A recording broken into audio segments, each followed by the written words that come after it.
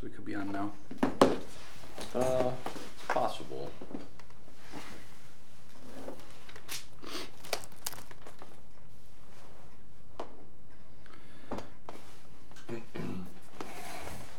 It's definitely possible.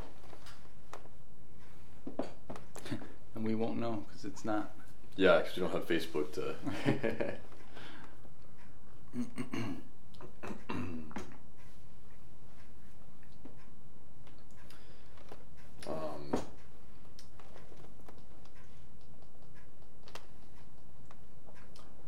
Well, I think it's time. I think we're on, Pastor Josh. I think so. Well, hello everyone, and welcome to our Bible study here again today. We are still in the book of Acts. We have a little bit left in the book of Acts before we start getting into all of the New Testament letters, and then we'll all act like we're. I don't know. Did anybody have a pen pal? Raise your hand. No. Did you have a pen pal? At various points, nothing too serious. Like I think just like for school. For school, yeah. Yeah. I had a pen pal that lived in Canada, and we probably wrote letters to each other for, I don't know, like 5 or 6 years or something. That's impressive. Yeah. Wonder how they're doing now. I don't know. Yeah. I should look them up on Facebook or something. But anyway, so we'll get to all the letters that Paul writes the bulk of the letters. There's a few letters that we don't know who wrote them, and Peter and John, and we'll get to all those. But today we're still in the action-packed book of Acts, where was that a half pun? I don't know. I was thinking, action-packed. Yeah. Well, because the title of the book is really the Acts of the Apostles. So there's all these acts, actions going on, and we have kind of a spicy one here today. In the city of Ephesus. So we're going to, in just a little while, in just a couple weeks, we're going to read the letter that Paul wrote to the Ephesians. But here, we've got a riot at Ephesus. So we're in Acts chapter 19 today for our Bible study. We're going to look at just 20 verses from Acts chapter 19. And the heading in my Bible says, A Riot at Ephesus. This Paul is a real troublemaker, isn't he? Going around. Sure is. What's the source of all this trouble that he's causing? The gospel. The gospel. Yeah. Have you been led to believe that the gospel causes trouble in the world? That's maybe just a particular way of phrasing it, but Jesus said, "I came to bring a sword, not peace." Yeah, that was actually when I was a vicar. That was the first text that I had to preach on. Was that one, and I don't. You would have thought I would have chosen the Old Testament or the epistle reading that day. Yeah, because at that point you were still somewhat new to preaching, right? I was very new to preaching. Yeah, maybe I had preached like 4 sermons before. You were feeling confident, like I'm going to tackle this one. I think when I first sat down to work with it, I was, and then I was like, "Ooh, this is difficult. What do I know about divisions and all that kind of stuff?" Biblical courage. Yes. Yeah. But Jesus said it, not me. So yeah. But anyway, yeah. So the gospel does, in a way, it does, as Jesus foretold, it does stir up some divisions, in a manner of speaking. But we know that the gospel, when it is received and it is believed, then that is the source of life and unity for the church. But we're going to see some drama here in the city of Ephesus. And why don't we just get right to that? This is Paul takes these missionary journeys throughout the known world of the time, and so this is one of the stops. And it's kind of, there are, on either side of these stories, there are some kind of crazy things going on, but here we have a to-do where people have some things that they have at stake, and the gospel might be threatening to kind of take those away from them. So we have a particular guy named Demetrius, and then others who get kind of riled up. So, Pastor Josh, would you read, I guess, verses 21 through...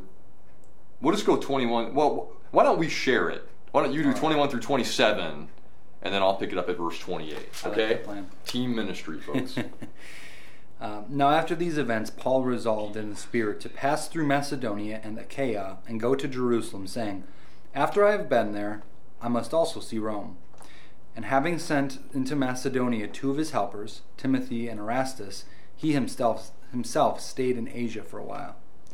About that time there arose no little disturbance concerning the way. I love how throughout Acts, no little is, I just love that way of speaking. Yeah. I know other times they'll say like no small amount or no small number of people believed that day or something. Yeah, it's like it's a feature. Yeah.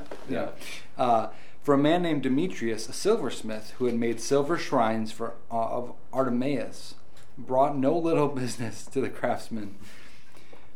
These he gathered together with the workmen in similar trades and said, Men, you know that from this business we have our wealth. And you see and hear that not only in Ephesus, but in almost all of Asia, this Paul has persuaded and turned away a great many people, and saying that gods made with hands are not gods. And there is danger not only that this trade of ours may come to disrepute, but also that the temple of the great goddess Artemis may be counted as nothing, and that she may even be deposed from her magnificence, she whom all Asia and the world worship. Okay, well, we'll pause right there very briefly. So, Artemis, is a it's a Roman god, and so they clearly this city, what was an important kind of a stronghold, so to speak, for this god. So on one hand, I think Demetrius, kind of at the last couple of verses that you read there, Artemis may be deposed from her magnificence, she whom all Asia and the world worship. Okay, so I mean, we'll give him the benefit of the doubt. Maybe he believed in this goddess, and felt a certain way about that. But I think the main reason why he's so upset is because it's threatening his livelihood. He has he and all these other in the silversmiths guild, I guess, like they're producing all of these tokens and things you could buy. Like you come to the temple and here's the Artemis gift shop, and you can buy all these things, and that was kind of a cash cow for them, as my grandma used to say, cash cow. It's a great phrase. So we set the stage there. So I'll pick it up here at verse 28. So we're in Acts 19, verse 28. When they heard this, they were enraged and were crying out, "Great is Artemis of the Ephesians!" So the city was filled with the confusion, and they rushed together into the theater, dragging with them Gaius and Aristarchus, Macedonians who were Paul's companions in travel. But when Paul wished to go in among the crowd, the disciples would not let him. Like, hold me back. And even some of the Asiarchs, who were friends of his, sent to him and were urging him not to venture into the theater. Now some cried out one thing, some another, for the assembly was in confusion, and most of them did not know why they had come together. Some of the crowd prompted Alexander, whom the Jews had put forward. And Alexander, motioning with his hand, wanted to make a defense to the crowd. But when they recognized that he was a Jew, for about 2 hours they all cried out with one voice, "Great is Artemis of the Ephesians." 2 hours. That's some dedication right there. Yeah. Now, we would be remiss, and I think Pastor Bugler would be upset with us if we did not point out that verse 32 this is a good joke, everyone. This is an established joke in church circles. That Acts 19 verse 32 describes church voters meetings. Let me read this again. Now some cried out one thing, some another, for the assembly was in confusion, and most of them did not know why they had come together. Okay, so there you go. Pastor Bugler will be satisfied now, because whenever we've read this, he always points that out. So had to cover that. All right, so what is going on here exactly? People are, Demetrius and the others are scared that they are going to lose their wealth from this Jesus fellow and this Paul who is bringing him. So verse 25, Demetrius says, "Men, you know that from this business we have our wealth. And you see and hear that not only in Ephesus but in almost all Asia, this Paul has persuaded and turned away a great many people, saying that gods made with hands are not gods." So, you can almost hear him. I don't know if you could hear this, Pastor Josh. You can almost hear Demetrius like spitting out the name Paul. He's just so worked up about this. So I don't know, anything else that you're picking up on here from this section that's worth mentioning? Well, it just makes me think of when Jesus was on trial. That verse, they cried out one thing, now some cried out one thing, some another. The assembly was in confusion. I just, the Gospels say that the Pharisees and scribes and whatnot stirred up the crowds, and I'm sure that some people are there were like, well, I don't have any beef with this guy, just confusion in the crowds, but a little bit different of an outcome. But that just is what that made me think of there. So. Yeah. Well, and that is interesting because even in this crowd, they're not. It's not a unified whole. Like they're not like all let's kill Paul or something. Because the same with Jesus' trial too. They had to be riled up, and even when they were giving testimony against him, they were trying to coordinate their efforts, and they weren't even saying the same thing then. So I think there is something to say, and we'll get to that a little bit later too. But God frustrating sometimes the plans that his enemies have. I don't know. Is there is there like a small faint of like Tower of Babel like confusion to God will confuse people sometimes when they have bad designs. But I think it is in some ways it is as simple as a crowd getting riled up by these greedy craftsmen who are worried that they're going to lose their livelihood because there's some new god coming on the scene. And I guess they knew that I don't know. Nowadays you can buy a lot of Jesus items. I guess they could have pivoted to that. Well, okay, we're shutting down Artemis production.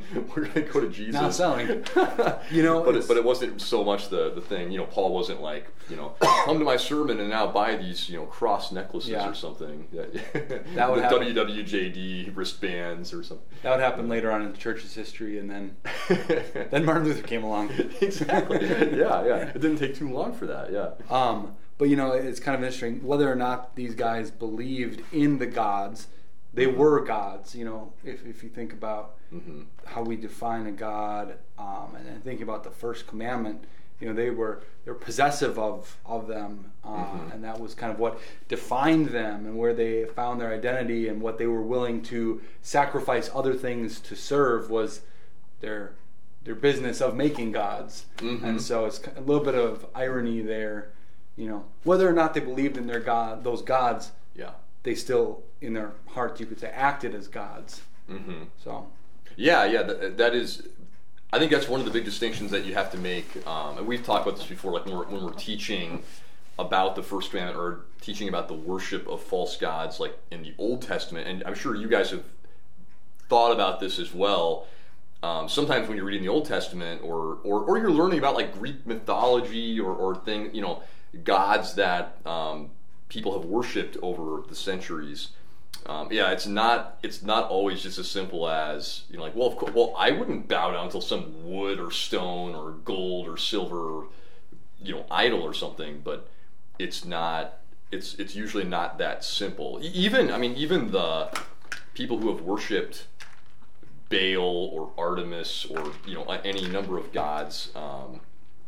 They would kind of talk about, like the wooden statue is more like kind of like a focus point of a deity that's kind of somewhere else, but they still they like to have things that they can kind of, I don't know, it's like a more controllable god. I think if you can keep the god in the corner of your house or in some temple, but the God that we worship is you can't really contain him, which is good, which we struggle with sometimes. Like we do wish we could kind of mold, make out of silver our God and kind of put him over there, and then I don't want him to see what I'm doing over here, so I'm going to go to the other room, turn him around or something. And we kind of joke about that, but we also we do. We really do think that way sometimes. But the first commandment is more, it's that what type of, it doesn't have to just be a God, it could be greed or something else. It's just like, has a hold of our heart, that we are, maybe not bowing down literally to, but we're bowing down with the way that we live, or the hope that we have, the trust, or the security that we're looking for.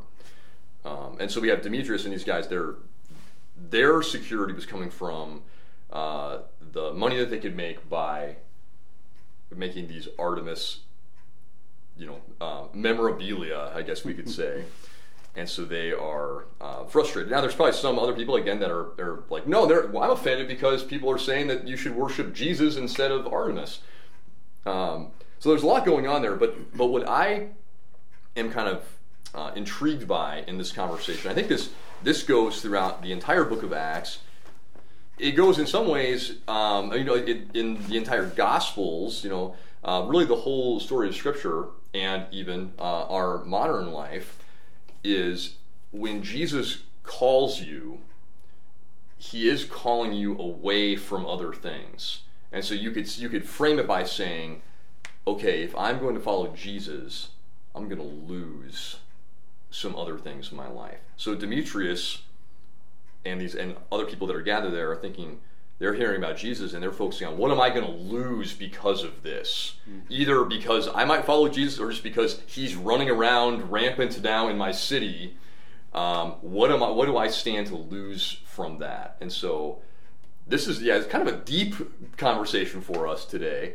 But for you, inviting you, Pastor Josh and I kind of going to discuss this, but to invite you who are studying God's Word with us today to kind of reflect upon that yourself, what have I lost in following Jesus? Now, we'll get to what we've gained too.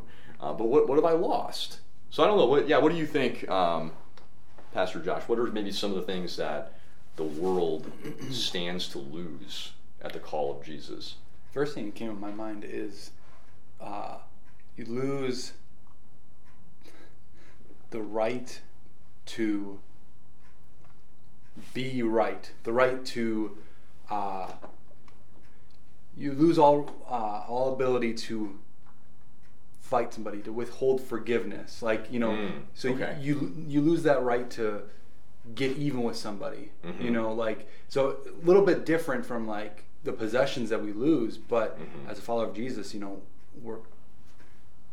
he wants to take away that sinful side of us that,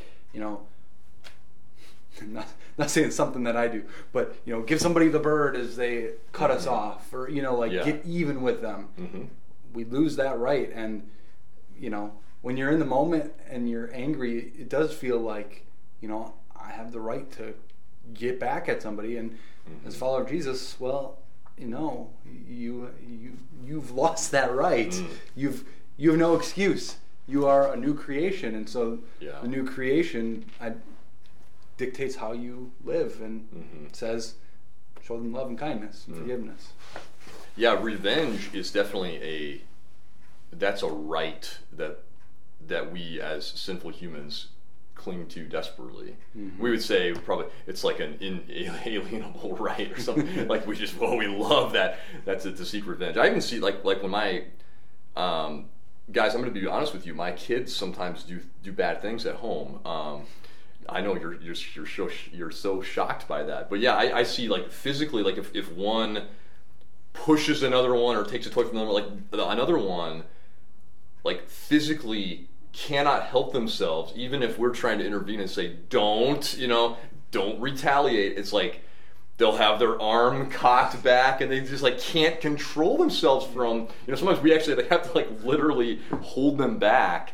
Otherwise, it's going to happen, like that revenge. We want to get even, and the world will even tell you sometimes, oh well, if so and so did that to you, then not only is it okay for you to get revenge, but you should, like you need to get revenge. And oh man, everything cries out inside of us to do that. Yeah, well, like you said, whether it's like something as simple as getting mad at somebody in traffic, or whether it's trying to, committing to destroy someone's life because they wronged you in a deep, hurtful way, and everything in between.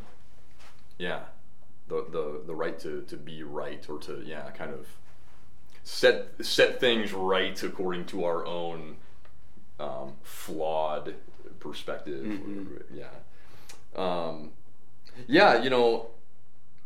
I think another thing that I thought about was the kind of along the same lines, the right to be right, as in even deciding for yourself what is right or wrong.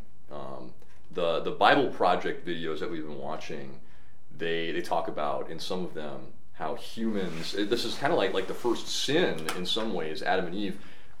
They wanted to define what is right and wrong, what is good and evil.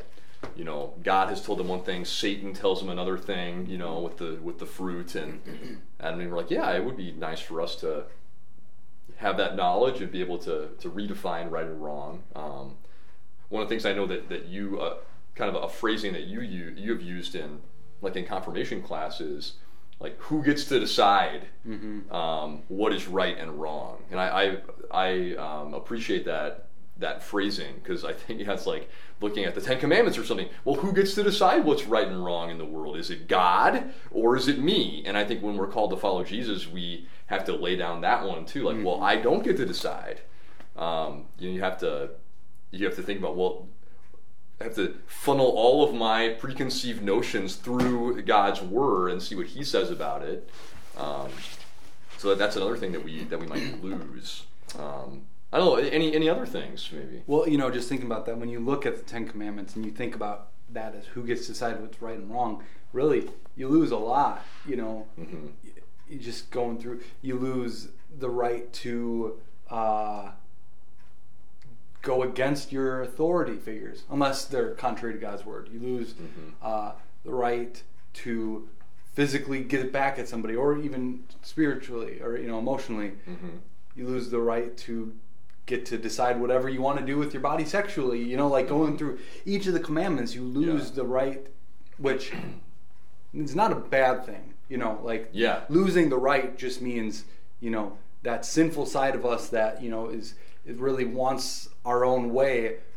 As Christians now, it's like, okay, well, you also have the Spirit working inside you that combats that, and so it's this this battle of, okay, I want to get even, I want to do this, that, and the other thing, but it's a cost. It's a cost of being a follower of Jesus, is listening to the Spirit's call rather than your sinful nature's call. And so the Ten Commandments, they still apply to us today, very much so. And if we not to treat them like a checklist, but just as a guide, look at them, we really realize, we lose a lot, which is good. A lot of sinful things, but a lot of things that are hard to give up in life. Exactly, and I think as you alluded to, like we're talking about things that we might lose, but they're not bad. They're not necessarily bad things. They're like, uncomfortable. It's uncomfortable. It made me think of Jesus describing what it's going to be like to follow Him, and part of that is you're losing yourself, even you're dying to self, and then you're going to rise again to new life to follow Him. So it's only in dying to your sinful self that you find your life, and you find your life in Christ. And then, and this is the huge shift, that it's only by the miraculous work of God in our lives that we can look at the Ten Commandments and actually love them and think, oh, this is actually a beautiful way to live that Jesus is inviting me into, and the Holy Spirit is empowering me to sometimes actually live out. That's why I think maybe you've heard me say this before. I talk about how I have a love-hate relationship with the Ten Commandments. As a saint and a sinner, we all do. It's not just me. Part of me hates them, and then part of me loves them. And that's, I remember when I was younger, you would read through some of the Psalms in particular. Psalm 119, this really long psalm where over and over again talking about loving the law of God and the teaching and the commandments and all these synonyms for that word, over and over again. I'm like, how do you get to the point where you love the law of God? That didn't make sense to me when I was, I don't know if it still makes sense to me 100% as an adult pastor.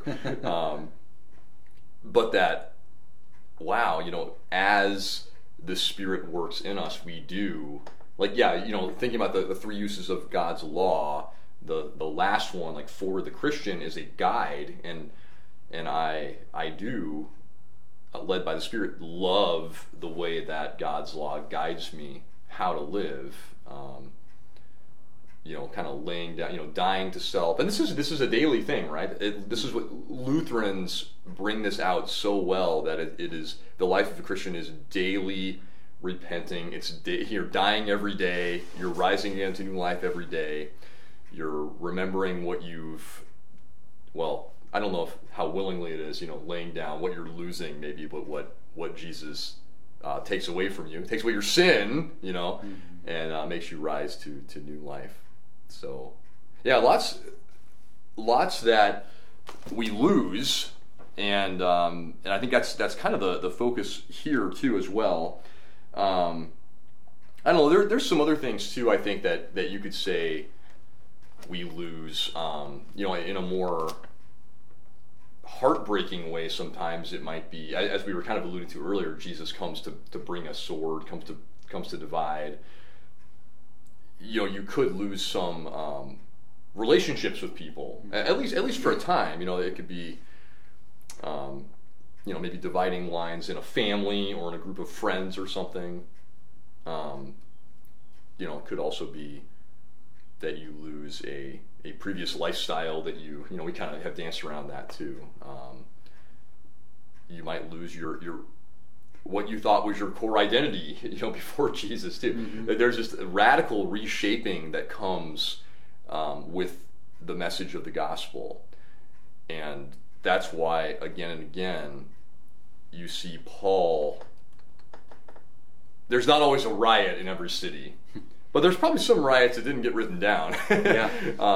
But you see people just rebelling against the message, because a lot of times Paul's speaking to people who are in kind of more powerful positions. They're secure and content in the way that they're living, and they don't know necessarily that there's something else out there that's going to challenge their way of thinking. So that's in a big broad way, that's kind of what's going on here. But then this also has a more narrow focus. But we also don't know what was in the hearts and minds of every rioter that day either. I think so. Getting back into the specific focus of the text today, I thought it was kind of funny with this Jewish man Alexander. Yeah, this crowd. They're just shouting. It's like they're filibustering, so he can't talk. They're just shouting for 2 hours. Greatest Artemis of the Ephesians. But I think we have this sense that there are other gods. Actual. Religions, alternate religions that people are actually practicing, and I don't know. Yeah, just to think about how crazy it is for them to hear about this new God now that they've never heard of before. It's one thing to be like, oh yeah, that's an established religion that they're trying to sell me, but now here's this brand new thing that the world hasn't really heard of yet, and Paul's bringing it. Okay, anything else on that? Otherwise, we'll move on to the last few verses of this chapter. Yeah, let's move on. Okay. All right, you got that for us, Pastor Josh? So verse 35 and then just through the end of chapter 19. And when the town clerk had quieted the crowd, he said, Men of Ephesus, who is there who does not know that the city of the Ephesians is temple keeper of the great Artemis, and the sacred stone that fell from the sky? Seeing that these things cannot be denied, you ought to be quiet and do nothing rash. For you have brought these men here, who are neither sacrilegious nor blasphemers of our goddess. If therefore Demetrius and the craftsmen with him have a complaint against anyone, let the courts are open, and there are proconsuls. Let them bring charges against one another. But if you seek anything further, it shall be settled in the regular assembly. For we really are in danger of being charged with rioting today, since there is no cause that we can give to justify this commotion. And when they had said these things, he dismissed the assembly. Okay. So I don't know. It's just kind of an interesting ending to the story here. And as I was reading it again, I was thinking, like in preparing for this,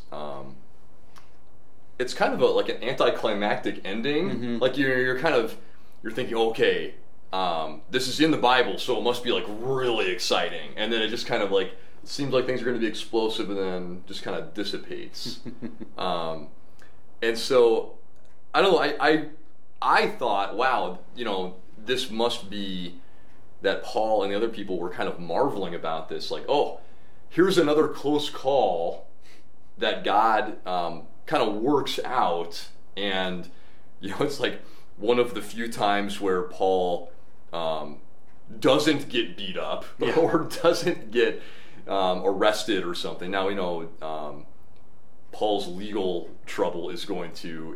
We're just a couple of chapters away from Paul pretty much not being free again for the rest of his life. But yeah, anything in here that stood out to you, Pastor Josh, just along those lines?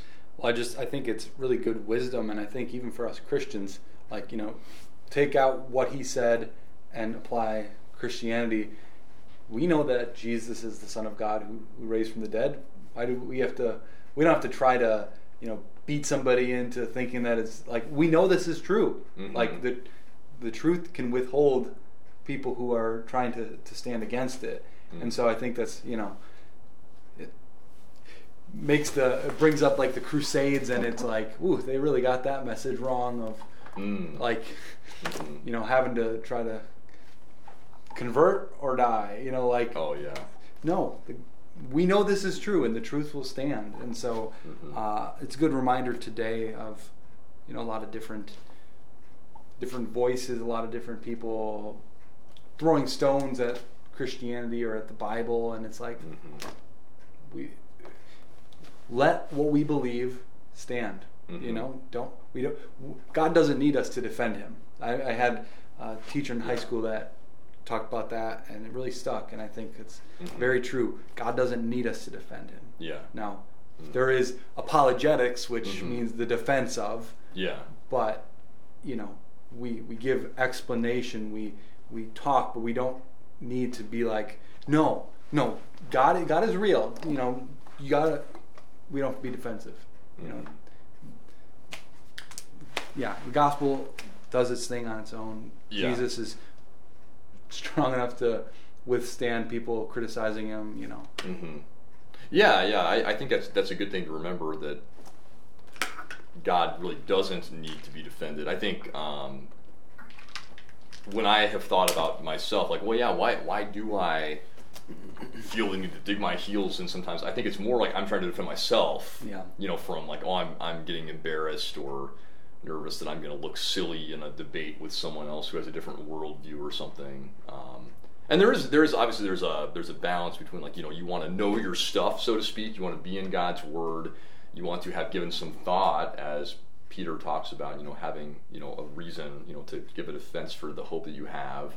So it's not just like, I don't know, it says somewhere in the Bible something about Jesus, and I don't know, just go read it. Go read your Bible is a fine thing to say to people, but you want to have some thought out expressions of what you believe. But yeah, it's not like the weight of the world doesn't rest upon you. Like, okay, I have to write my dissertation now, so that I am prepared to speak about Jesus to other people. It's like you really are. You share it, and then you kind of just like, well, that's up to Jesus now. It's up to the Holy Spirit now. And I appreciate from this. I like any stories where we don't always get like the wrap up of it, but it's like, okay, my takeaway from the end of this is, okay, the gospel still is having free course to spread throughout Ephesus. And there's a beauty of that where in Acts, we're transported from place to place to place to place again and again, and we don't really get any more information. Now, in Paul's letters, sometimes we do. It's like Paul is writing again to a church that he started, and sometimes they're really messed up, so he's having to correct things. Sometimes, he's writing words of encouragement to people. He's clarifying some teachings of the gospel that maybe were misunderstood. So we get a little bit of that as we go into the rest of the New Testament, but there's that beauty where you think, well, I don't know exactly how that story wrapped up in this city, but I know that the gospel continued to spread. And we see that, now, 2,000 years later, like the gospel has spread throughout the world.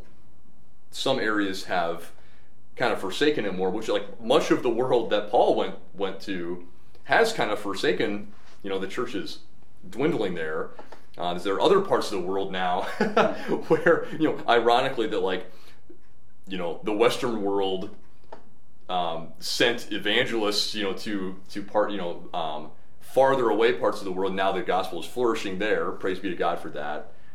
Sad that in North America and Europe and Asia it's not as much. Well, parts of Asia it is, but I think there's that joy at just kind of knowing that the Word of God is expanding and multiplying wherever it goes out in the Book of Acts and wherever it goes out as God gives us opportunity. But there are these stories where God will frustrate the efforts of enemies of the gospel, and I think this is an example of that. It's this town clerk, basically, like God works through this town clerk and fear. These however many people were there, hundreds, whatever. Like they didn't all want to get thrown in jail for the day. Yeah. For having a riot, so they just kind of disperse and yeah, what did they say? Basically, yeah, it's like take them to court. Use the proper channels to, but kind of saying like, hey, these guys really aren't. They're just talking about another. Now, I'm not saying like the town clerk was some champion of Jesus or something, but right. I think God is working through this kind of a voice of reason to give more avenues for the gospel to go out. Yeah, just an interesting little slice, 20 verses from the book of Acts that shows us an explosive situation that God kind of, calms down. But it's just another example, and of the gospel going out. And then, Paul's letter to the Ephesians is one of the most beautiful letters in the Bible. I think especially for Lutherans, yep. Especially for like 2 verses from Ephesians 2, 8, and 9. But it is, the whole thing is fantastic, all 6 chapters of Ephesians. And we'll get to that very soon, folks. Mm-hmm. And you can remember some of this stuff going on. Maybe some of the recipients of that letter were avid Artemis supporters who converted to Christianity because of Paul and other people preaching about Jesus there. Mm-hmm. You got anything else for the good of the people today, Pastor Josh? I don't think so. You don't think so? Okay. So, the book of Acts, and neither one of us is preaching this weekend, so we have to imagine maybe what Pastor Bugler. Well, so we're moving on to the book of Romans now, and guys, it is. As you're starting to read some of these, like Romans, 1st and 2nd Corinthians, some of these other letters,